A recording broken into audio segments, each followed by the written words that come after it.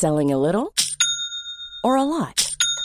Shopify helps you do your thing however you cha-ching. Shopify is the global commerce platform that helps you sell at every stage of your business. From the launch your online shop stage to the first real-life store stage, all the way to the did we just hit a million orders stage. Shopify is there to help you grow. Shopify helps you turn browsers into buyers with the internet's best converting checkout. 36% better on average compared to other leading commerce platforms. Because businesses that grow, grow with Shopify. Get a $1 per month trial period at shopify.com/work. Shopify.com/work. Hey, it's Ryan Reynolds, and I'm here with Keith, co-star of my upcoming film, If, only in theaters May 17th. Do you want to tell people the big news? All right, I'll do it. Sign up now and you'll get unlimited for $15 a month and 6 months of Paramount Plus Essential Plan on us. MintMobile.com/switch. Upfront payment of $45 equivalent to $15 per month. Unlimited over 40 gigabytes per month. Face lower speeds. Videos at 480p. Active Mint customers by 531.24 get 6 months of Paramount Plus Essential Plan. Auto renews after 6 months. Offer ends May 31st, 2024. Separate Paramount Plus registration required. Terms and conditions apply if rated PG.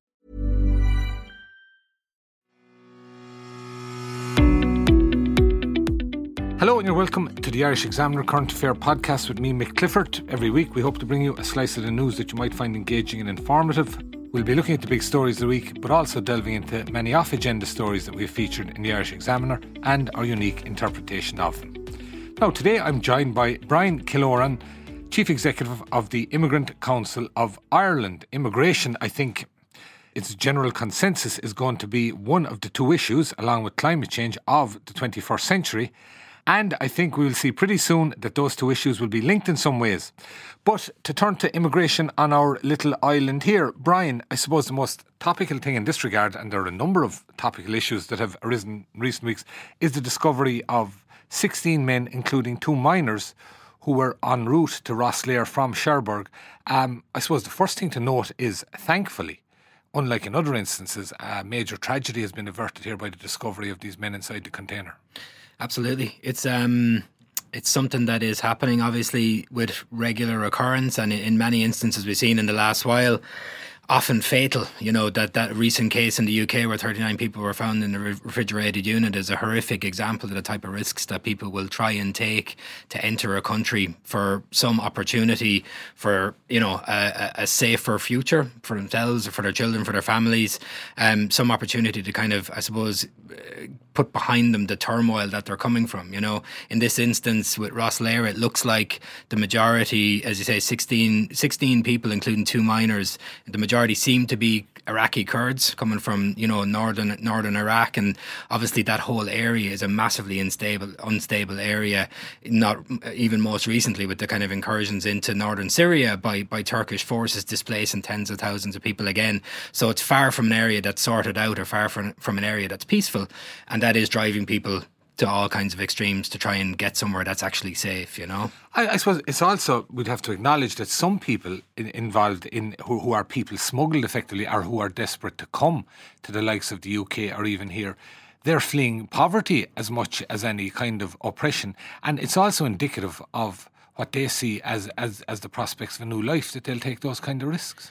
Well, that's the thing. When it comes to asylum and protection tends to look really at political persecution, religious persecution. You know, are you part of an LGBT minority? Is your gender an issue? So it looks at those things first, and they're the main things. And war, of course. Yeah, absolutely. Conflict, human rights abuses, things like conscription, like in Eritrea, where you're conscripted at 18 and you're never let out of the army until you die, effectively.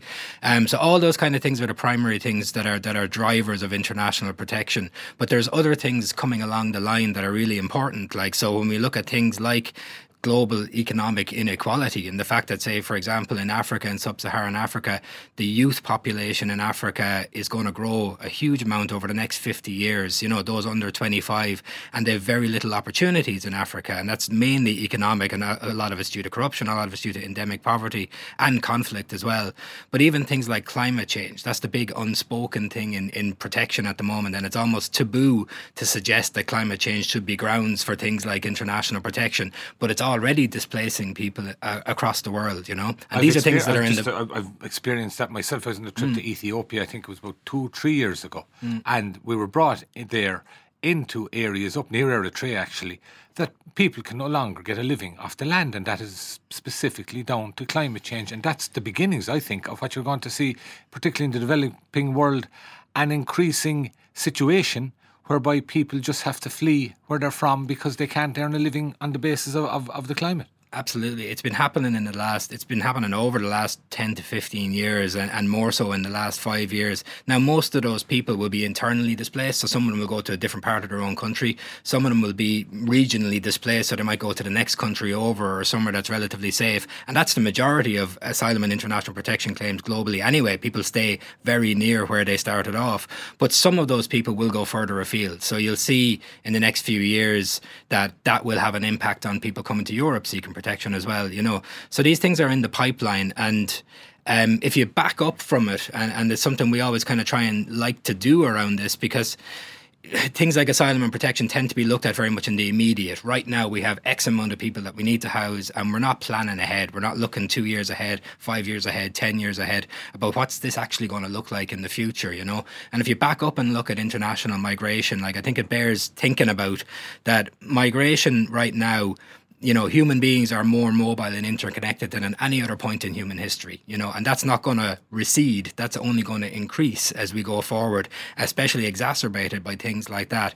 But countries like Ireland, countries in Europe, and countries that are receiving asylum seekers and refugees in these kind of circumstances are not thinking 5 years ahead or 10 years ahead or 15 years ahead. They're just thinking about the immediate thing. And that's a real problem. That feeds into things like direct provision. That feeds into thinking that's very short term to react to a situation rather than planning for it. But one reason perhaps that they're not thinking ahead is that politically, politicians who are in situ, no, they're programmed to think short term anyway, but particularly in an issue like immigration. If you were to project ahead the way the situation as you lay it out, and I think it's very much that's the reality, is you're going to have an increased volume of immigration. And that, in the current climate, is something that an awful lot of politicians don't want to have to face up to in terms of planning. I think there's an awful lot of fear about public reaction. I think the public reaction to saying something like that openly, if you're a politician, there's very few politicians who are willing to kind of take the stand and say, listen, this is the new normal. We need to prepare for this. And actually the evidence shows, and there's research as long as your arm across the world that will show that if you do migration properly and you plan for it and invest for it, migration has a net positive impact on every country in the world that it exists. It's not perfect. There's problems with it, absolutely. And it poses structural problems. But I think a lot of the reluctance you'll see from political parties, not only in Ireland but everywhere, to say positive things about migration or to say, somewhat kind of forward-looking things like we need to plan ahead for the fact that this is a reality, is due to the fact that they're not sure what public attitudes are. They're kind of afraid of it, and they hear the negative probably more often than they hear the positive, and that kind of taints their view. So they look at it and go, I'm either better off not saying anything about this, or if anything, I'm going to say something slightly negative about it. Yeah, and I suppose on that theme, again, very topical this week, we had the scenario whereby one of the candidates in the forthcoming by-elections, Verona Murphy, Fine Gael candidate in Wexford, made a number of comments, one of which was something to the effect that we have to keep an eye on asylum seekers because children as young as 3 could have been manipulated by ISIS and bringing that kind of mentality into the country. And she also made some comments about some asylum seekers would have to be reprogrammed. Now, Miss Murphy, she has said since she very deeply regrets these comments and what have you. But one thing that people will perhaps walk away from that wondering is she saying these things because she senses, as some other politicians have suggested, that it resonates with perhaps a small but a growing section of the population, which is that, I don't know, in general, that anti-immigrant thing, that fear thing, is that creeping into sections of society here, as it quite obviously has done in Western Europe and even the Western world and other countries? I think there's absolutely a risk of that happening. Now, if you look at, there's been recent polling over the last couple of years in Ireland around immigration. So there was a big piece of work done by the Social Change Initiative up in Northern Ireland. They did it in a couple of European countries and they focused on the Republic of Ireland. There's also the EU Barometer, which is an EU-wide survey of public attitudes towards migration. Attitudes in Ireland are overwhelmingly positive. Now, some of that is completely positive. Some of it is a bit ambiguous, but leaning towards positive. But it's about 25% of the population here that are more negative towards migration. So it's a smaller percentage. About 25% are more negative than positive towards migration. Yeah, that's the kind of general, the mean maybe from the two of those surveys in particular. But there's a middle group. There's a middle group that some of them lean more positive and some of them lean more negative as well. So there's a group in the middle whose views can be very influenced by what they hear and what they see and the type of information that they get. They're just not sure about migration. They don't know what the story is. And in that kind of circumstance, what you've seen in other countries is there's broader issues at play structurally, like recessions, like the fact that there's been lack of investment, like the fact that, in our own country, we've gone through a recession over the last 10 years that hasn't entirely gone away yet, at least not socially. Economically, maybe we're recovering, but we're still in a social recession to a large extent. And that's been capitalised upon by politicians in other countries. And most recently in Ireland, we've seen negative comments like that. And you can guess, you can ascertain maybe that they're trying to tap into what they see as maybe a minority voice, but it might be a minority voice that's enough to get them elected, to play upon these fears and to play upon this disinformation and to target that middle group and say, well, if you're leaning a particular direction, lean negative, because, maybe we can invoke a bit of fear around this and get everybody terrified. And look at the UK. They tried to create a hostile environment in the UK for migrants, and it's spilled into politics, and politics in the UK are in a complete shambles at the moment. And that has been brewing over 10 years. So our message in Ireland would be tread cautiously when it comes to migration. We're not saying don't talk about it, but don't spread disinformation. Don't spread, anti-migrant sentiment. Don't target particular nationalities and target them and tie them to crime when there's no evidence of that, Yeah, and one thing you mentioned about circumstance, and what I think I never figured out, and there may be various theories on it, we went through the deepest recession, I think, in 40, 50 years here following the economic collapse in 2008 and everything that flowed from it, etc. We all know that. Yet, to be fair, there was certainly not on any major scale a rise in any anti-immigrant sentiment as a result, as you have seen in other places as a result of globalisation, the north of England, the Rust Belt states, etc. We didn't have any of that. Now, somebody suggested to me that some reason for that is that a lot of people, immigrants who are here, would have gone home during the recession. I don't know, is that the case or not? Or is it that basically we were that bit more tolerant and there wasn't this instinct to turn and blame the other for the recession? Well, one of the things that's always been said in Ireland, we've always said it without really having the data to back it up, but now we have the data to back it up, is that public opinions in Ireland that are positive around migration are informed by the fact that we're a country of emigration traditionally, So that's always kind of been asked of us, and we'll say, well, yeah, that's probably the case. But actually, one of those pieces of research, the public attitudes, did hone in on that and said, is this the case? Do you think that you're more receptive towards migrants because we're a country has emigrated massively? And so it's been proven by polling that is the case. So that definitely informs it to a large extent. But I think overall, one of the things about the recession over the last 10 years is that it's going to kick back somewhere. There's going to be a kickback somewhere, and it's going to happen in some way. Now, politically, we've seen that where the larger parties have lost a lot of their overall support. It's impossible to get a majority government at the moment, a lot of rise of independence. So a bit of kickback towards the main political parties in that regard. But I think at the stage now where we are, where there are in some cases public protests around direct provision centres being opened in small towns around the country, the attitudes that are informing them are very complicated. So some of it is a kickback from that lack of investment, rural isolation, rural lack of planning and investment in housing and education and all these things. Some of it is that, a small town going, well, hold on a second, can we actually do this? This has been dropped on us to a certain extent. We weren't told this was happening. Some of it is that. Some of it is the kind of traditional NIMBYism of, yeah, well, asylum seekers have to be somewhere, but it's better off they're not in this town because we don't have the resources to do it. And then some of it at the upper end is informed by racial attitudes. And there are a minority within that group then that are using this as a lightning rod to target anti-migrant sentiment towards a particular thing. And they're doing that with a bit of success in the last 12 months or so. That's what I'm wondering about. No, they've been called, and I think it's a misnomer in the case of these people, the alt-right. I think they're based, I think that's a particular section in the US that has different characteristics, some different characteristics, but one way or the other, there's no question. I've seen them online myself. You have that small group that are virulently anti-immigrant, they're racist, and they want to project the image that they want to feed into all those fears about immigrants. We saw in some of those towns that you mentioned about direct provision, a presence there from these people. But do you think they're having an impact on sentiment there, or is that exaggerated? I think we have to consider where we're coming from. The baseline we're coming from is not having had that at all. So to us in Ireland, this is a new thing to a certain extent. So even a small amount of it can be amplified, I think, because I suppose there's always been a risk that this would happen, and now it seems to be happening. And to the extent to which it's happening is very hard to determine. You know, it's hard to measure if they're hugely, massively organised and hugely, massively getting support, or if it's a very small targeted number of individuals who are getting a little bit of traction here and there, you know. But I think because we're coming from an instance where we haven't had that at all in Ireland, there's a risk that it can be blown out of proportion and kind of go, oh, the rise of the far right in Ireland is very much a thing now, and that we're going to see it infect our politics when it comes to the general election next year. And we'd be worried that we can, you know, kind of talk ourselves into it to a certain extent. So we kind of would, you know, obviously appeal for calm and say, listen, let's look at this rationally, let's look at things in perspective, but also let's inform the public and let's work with the public. Let's lay the groundwork so that these guys can't come in and spread disinformation.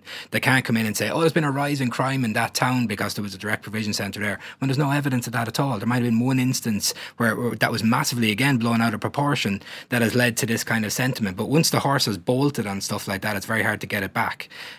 So I think we need to really, it gets back to that argument about laying the groundwork, that we need to go over the next 5 to 10 years, what do we need to be doing? And one of the things we need to be doing is challenging disinformation that the public are receiving about migration, and working with communities on a face-to-face basis, going, are there people here that will take a stand and show a bit of leadership at a local level and actually go, you know what, we'll welcome these people, we can do this. This isn't completely out of the realm of possibility. It's not a huge amount of people that Ireland's dealing with, you know. And in that context too, as best as I can determine, the towns, particularly around rural Ireland, where there are direct provision centres, the experience has been positive in vast majority of cases. I think exclusively. I can't think of any instance where there's been protests, you know, and the government has said this and they're right in saying it. Once a centre opens and people get used to the fact that actually that centre is populated by human beings and they have some opportunity to interact with them, and that's a big thing about direct provision, is very limited possibilities for local communities and people in direct provision centres to interact with each other and get to know each other and go, actually,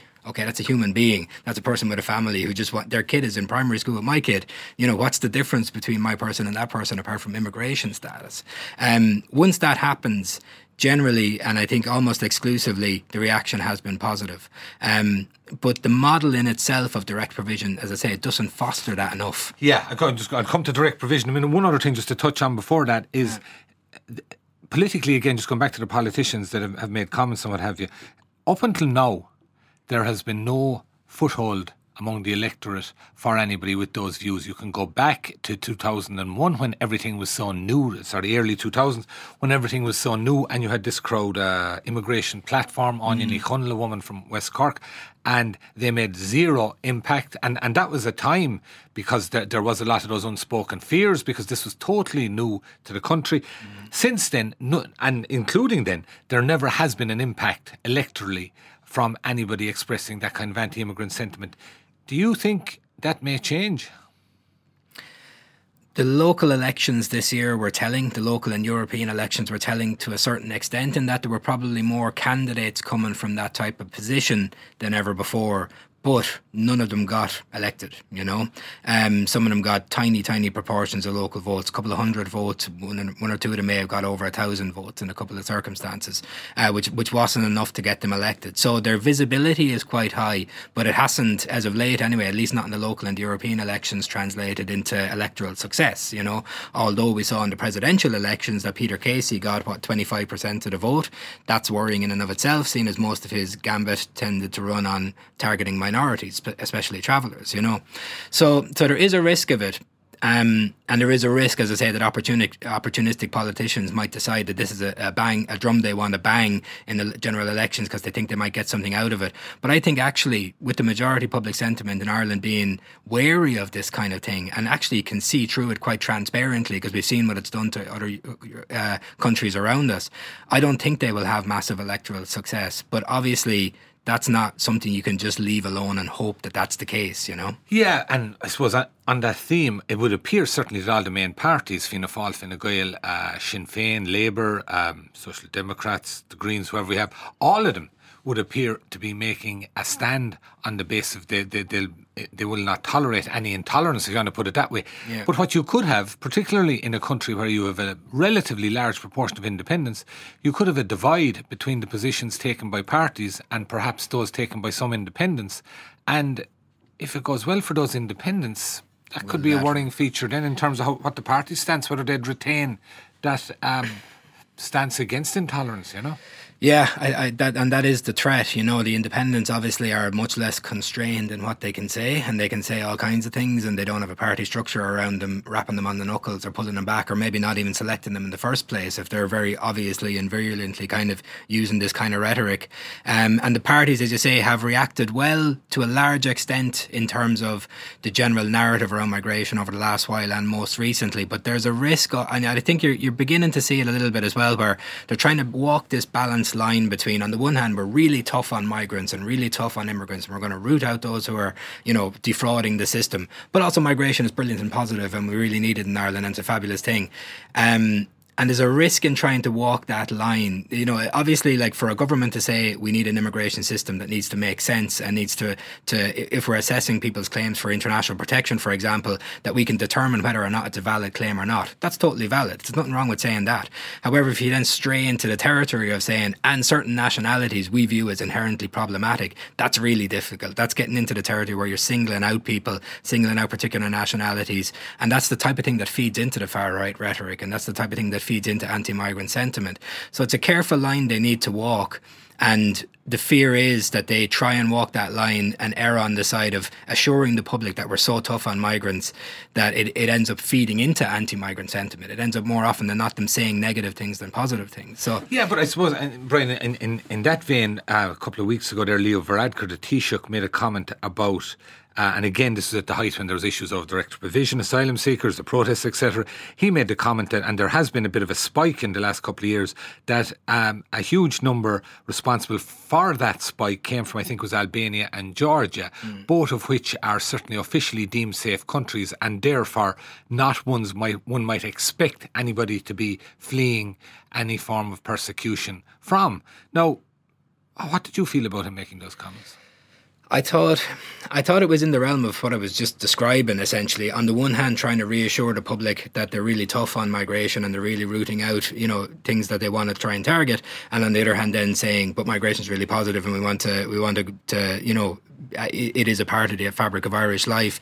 And I think in that particular instance, the comments were really unhelpful from the Taoiseach, because he went on to single out particular nationalities and describe them as being inherently problematic, and essentially saying that anyone from those countries doesn't have a valid claim for asylum here in Ireland, when that's not the case. He didn't exactly say that, to be fair to him. He certainly would have inferred that the likelihood of somebody from there fleeing something was far, far less than perhaps countries that there was conflict, there was all the other various issues. And there's another thing that could be put forward in relation to that.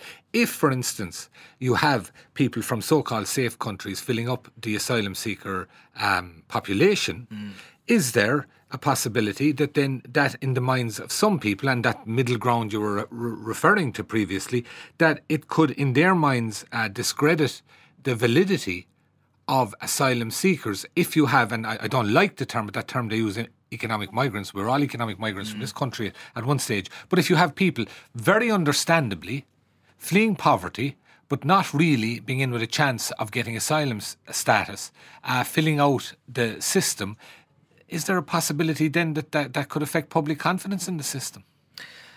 I think, well, maybe just to finish off the point about kind of what the Taoiseach was saying in the recent comments as well, I think it's worth bearing in mind as well, though, that nationals of those countries, Georgia and Albania, have received protection status in Ireland, and some of them have gotten it on appeal, and it does happen, you know, that there's genuine cases coming from that, and I think it's really important that we keep that in mind. And as you say, he didn't directly say it, but it was an inference that this was kind of irregular or illegal migration, as the term he used in kind of the same soundbite. And that, again, I suppose it does risk feeding into the negativity around asylum seekers as well from that instance. But as you say then, what tends to happen, and again, maybe backing up a little bit and looking at migration as a kind of a global phenomenon, what tends to happen is very restrictive legal pathways for people to migrate globally. So very restrictive legal pathways for people to migrate to Europe as a whole, to member states, and to Ireland in particular. So if you're from outside the EU, your options pretty much are you can be an international student, you can come and join a family member who's already here, be they an Irish citizen or otherwise. You can come on a work permit, which are really restricted, high skills, highly paid categories, and that's pretty much it. Or you can make an asylum claim in Ireland, you know. Now, in those kind of areas with very restrictive legal pathways for people to migrate, the options that are available to people become very limited. So you get the type of instance that we just saw yesterday with 16 people in the back of a truck coming in through Rosslare, because, you know, we spent time in Calais in northern France in 2016. We met a lot of the people that are there, most of which were trying to go to the UK, some of which had contacts with Ireland, but most of which were going to the UK. And a lot of them were saying, I have family in the UK. I applied to join my wife and child in the UK and I was refused permission to do so. So I have no other option now but to go this route. So when you have very limited or exclusionary routes of migration, it feeds into the hands of the likes of people smugglers, people traffickers, and it feeds into irregular migration, and does, in many instances, give people very few choices, but maybe to make an asylum application where they mightn't have the grounds to do it, and that's really problematic. Things like the Global Compact for Migration that Ireland has signed up to are an attempt at a global level to try and address that kind of stuff by saying we need to increase safe and regular migration, and we need to invest in integration of people in home countries to try and move countries from this really narrow, restrictive view to go towards actually legal migration. Makes more sense because people are going to travel anyway. They're going to try and do it anyway. Yeah, and I suppose in that vein, I've personal experience going back more than 30 years. It was a different ball game when the Irish, all you did was you flew to the United States on a tourist visa, you went past the airport and you disappeared. That option for people fleeing poverty now from countries is simply not available because everything has tightened up so strictly. But you talked there, Brian, about legal migration. I mean, are you suggesting in that we should have, or we should allow in some capacity a lot more migration into the likes of this country? I think there's a tendency for people to go, does that equal open borders? And that's not at all what we're suggesting, you know, and we get that thrown at us as an organisation every now and then. You want open borders, and we're not saying that. We're talking about legal paths for migration that are actually planned out and invested in. And when I say planned out, I mean targeted towards areas in the economy, for example, that there are still shortages in people. So we're at more than full employment here in Ireland, or as close to full employment as we get in Ireland. There are still sectors in Ireland that are crying out for people that don't fit within the work permit and green card sector. So if you look at agriculture, that doesn't fit within work permits and green cards anymore, but there's still a huge need for people in that area. But the work permits and green cards only go towards like IT companies and pharmaceutical companies, and you know, you have to have a master's degree and upwards and all that kind of stuff. So it's taking a kind of a long-term plan, nuanced view of what migration is and having it be flexible and being able to make the political decisions to say, okay, you know what, we're going to adapt our work permit scheme towards areas we didn't look at in the last 10 years and give people from countries that maybe have a tendency, or, you know, that have a lot of people emigrating, that we can target it towards that and say, okay, we'll take you in, here's the sectors that are available for you to work in, but we're also going to invest in your integration. So we're not just going to drop you off in the middle of nowhere. We're going to invest in English language courses. We're going to invest in the structures around you to make sure you integrate quickly, and that Ireland sees essentially a return from that person as quickly as possible as well. So they're integrated, they're legally here, they're able to work. So it's taken that kind of calm, reasoned, thought through version of migration that needs to be done, and most countries aren't doing that. Most countries are doing it very reactively. If, for example, we were to go down that route, would it have to be in conjunction with the rest of the EU, or is there possibilities for us to do it unilaterally? There's a lot of benefit towards doing it collaboratively with other EU countries. Like a lot of EU mechanisms around migration we've tended to opt out of as a country, because Ireland and the UK we've seen ourselves as the islands off the west coast, and we've got the common travel area, and we've opted out of things like long-term residency provisions and all these kind of things that other countries have signed into. And we would say there's a lot of benefit to signing into those things, because you're doing it collaboratively and you're doing it in a view towards proportionally sharing out almost kind of the impact of migration in countries. But countries are still within that able to do their own things, responding to their own economies and countries and social needs as well, you know. Right. So it's a balance between the two, you know. Okay, direct provision. What's the council's position on it? It's a complicated one. it's a complicated area, I suppose. One of the things about direct provision that's interesting, and interesting maybe is the wrong word to use, is that routinely over the last 20 years of its existence, human rights groups, ourselves included, have called again and again and again for the moving beyond from direct provision. It was a short-term measure introduced in the early 2000s to deal with what at the time was a peak far beyond what we have now in terms of asylum applicants, that became a long-term policy. And it's seen by the government as the only show in town. Direct provision is the only way we can do this. And you have organisations that are not just migration organisations, but children's rights organisations. The independent rapporteur, Jeffrey Shannon, has said direct provision needs to be done away with, needs to be moved on from. Now, we say those comments in the context of being aware of the fact that in Ireland at the moment we're dealing with a massive housing crisis. Yeah. So what shuts down the conversation around changing direct provision to a different model is the housing crisis. And the government will say the only way we can go is backwards. We only can go back to tents, and we can go back to putting people in tents and sleeping bags. We don't want to do that. Direct provision is therefore the only show in town. And there's been a lot of commentary about it's not actually the only show in town. There's options that we can, again, build in over the next 5 to 10 years and invest towards that change direct provision incrementally. It's not going to change tomorrow. It's not going to be abolished tomorrow. But if you think about over the next 3 to 5 years, if the government could have a change in perspective that looks at those who are particularly, maybe initially, most vulnerable within direct provision. So if you look at families with kids shouldn't be growing up in direct provision at the end of the day. There's no way that a child should be in direct provision, and everybody has said that and banged that drum so many times, including, as I say, the highest level of experts like Jeffrey Shannon. Those that are victims of trafficking within direct provision. So one thing that many people don't know is people that are victims of human trafficking are put in direct provision centres as well. And we would work with a lot of victims of trafficking through our services, and it's absolutely appalling that victims of trafficking are put in direct provision. They shouldn't be there, and that's been called out. The government has been called out on that in numerous different ways by international bodies as well. Those that are victims of torture, those that are LGBT and minority, those with disability, they should not be in. It's not a one-size-fits-all. You cannot use direct provision to just have a one-size-fits-all situation. So it needs to be moved beyond, but also we need to look at processing time. So people are there, and there are still, over 100 people in direct provision right now that are there 7 years and longer. There are people that are there 4 years, 5 years, 6 years. As I understand it, the actual length of time now is down to, is it about 13 or 14 months? For the first interview, it's 15 months. For the first interview, then you go into the appeal process. So then you come in and you make an application, and then 15 months later is the general time when you get your first interview to have your claim heard. So there's 15 months in between where you're essentially not doing anything. You might be meeting a legal person to get the case together, essentially to present to the state.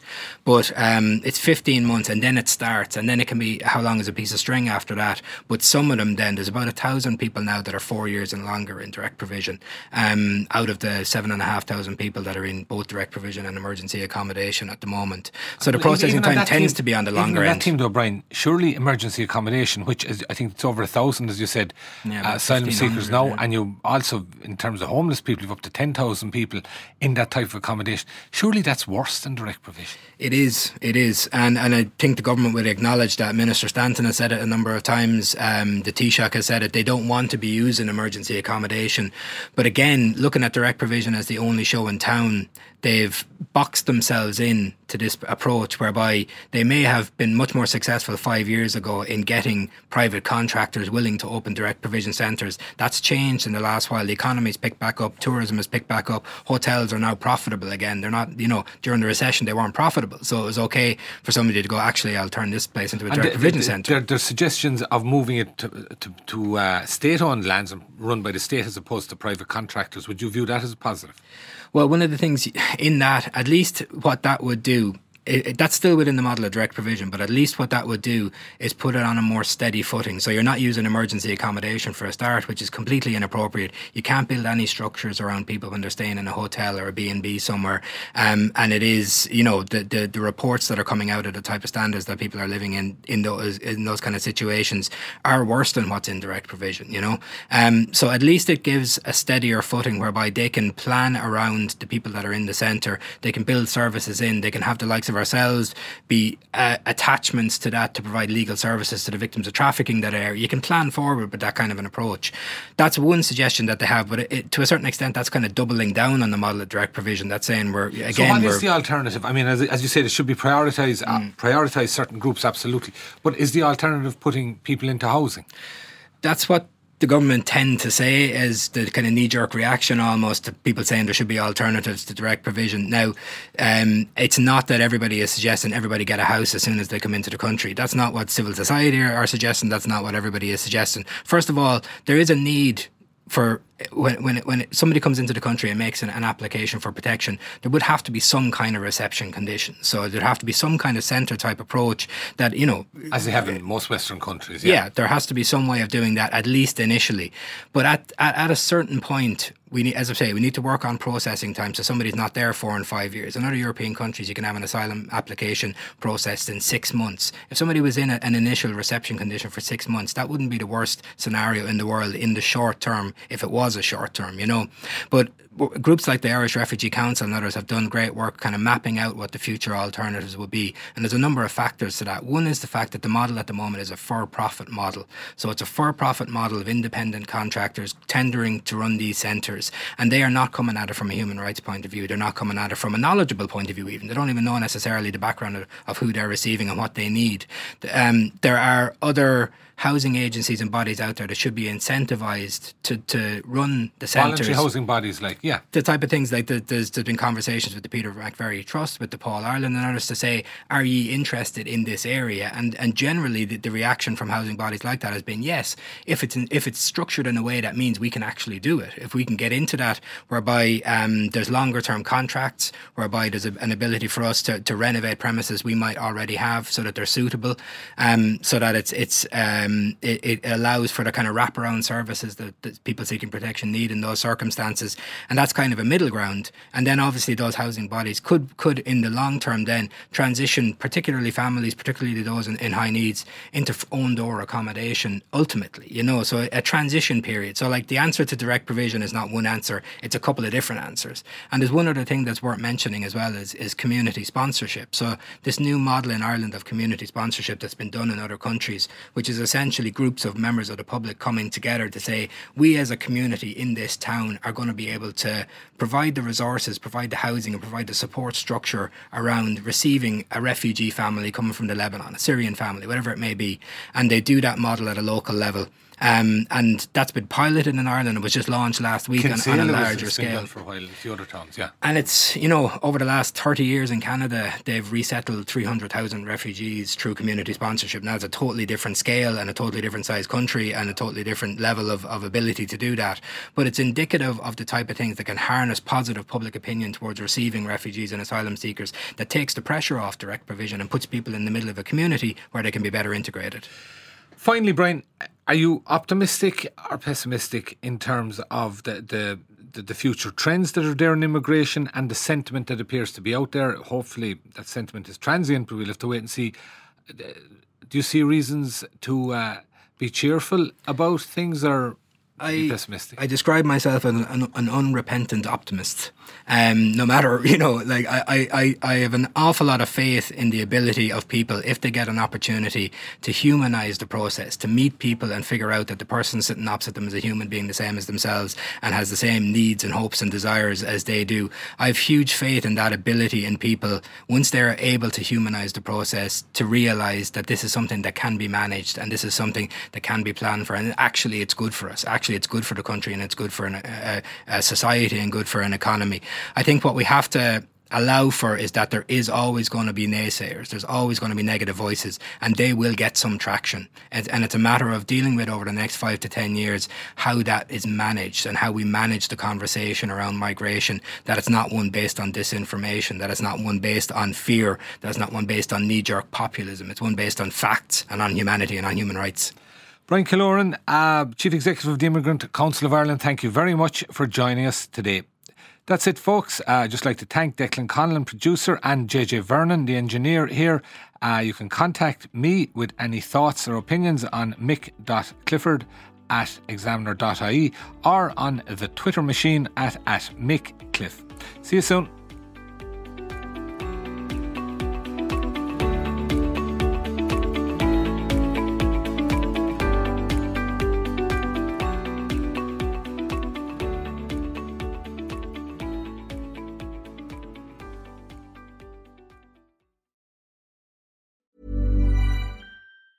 Hey, it's Danny Pellegrino from Everything Iconic. Ready to upgrade your style game without blowing your budget? Check out Quince. They've got all the good stuff, shirts and polos, activewear, and fine leather goods, all at 50 to 80% less than other high-end brands. And the best part? They're all about safe, ethical, and responsible manufacturing. Get that luxury vibe without the luxury price tag. Hit up quince.com/upgrade for free shipping and 365-day returns on your next order. That's quince.com/upgrade.